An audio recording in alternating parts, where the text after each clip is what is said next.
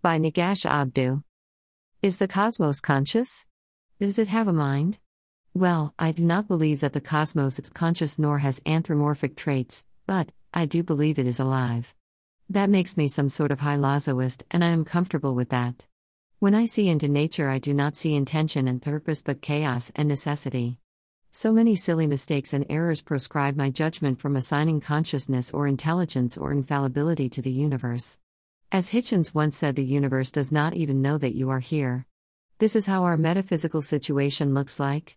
The universe does not know that it created life, but, nonetheless, it is incubating it.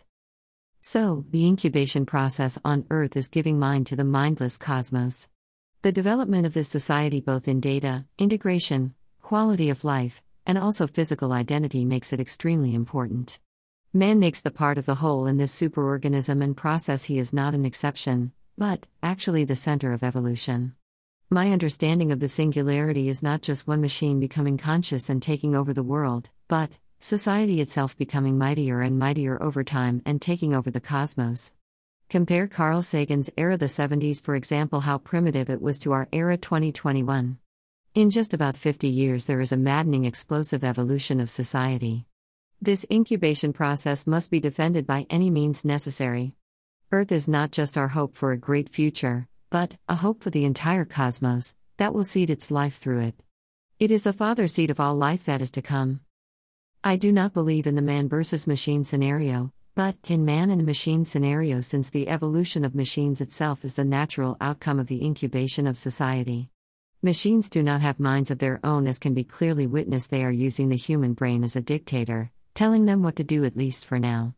So, the idea of the singularity is a point where society itself acquires a superior status in mastering the natural world, bringing order to the disorder in the cosmos, giving a higher awareness and cognitive capacity to mindless matter.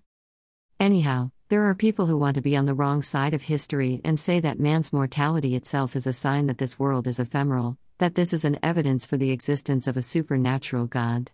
But, actually, man's biological identity is in the evidence for evolution, just like a baby's crawling is a sign for future walking.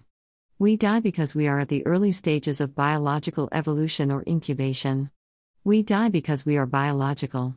But, this will not last forever. It will change. It is hard to predict how society will evolve further, but digital data is hard to kill, or maybe even impossible than biology. Anyways, one thing is certain: it is an ascend to great heights, and an ascend to great heights comes with immortality.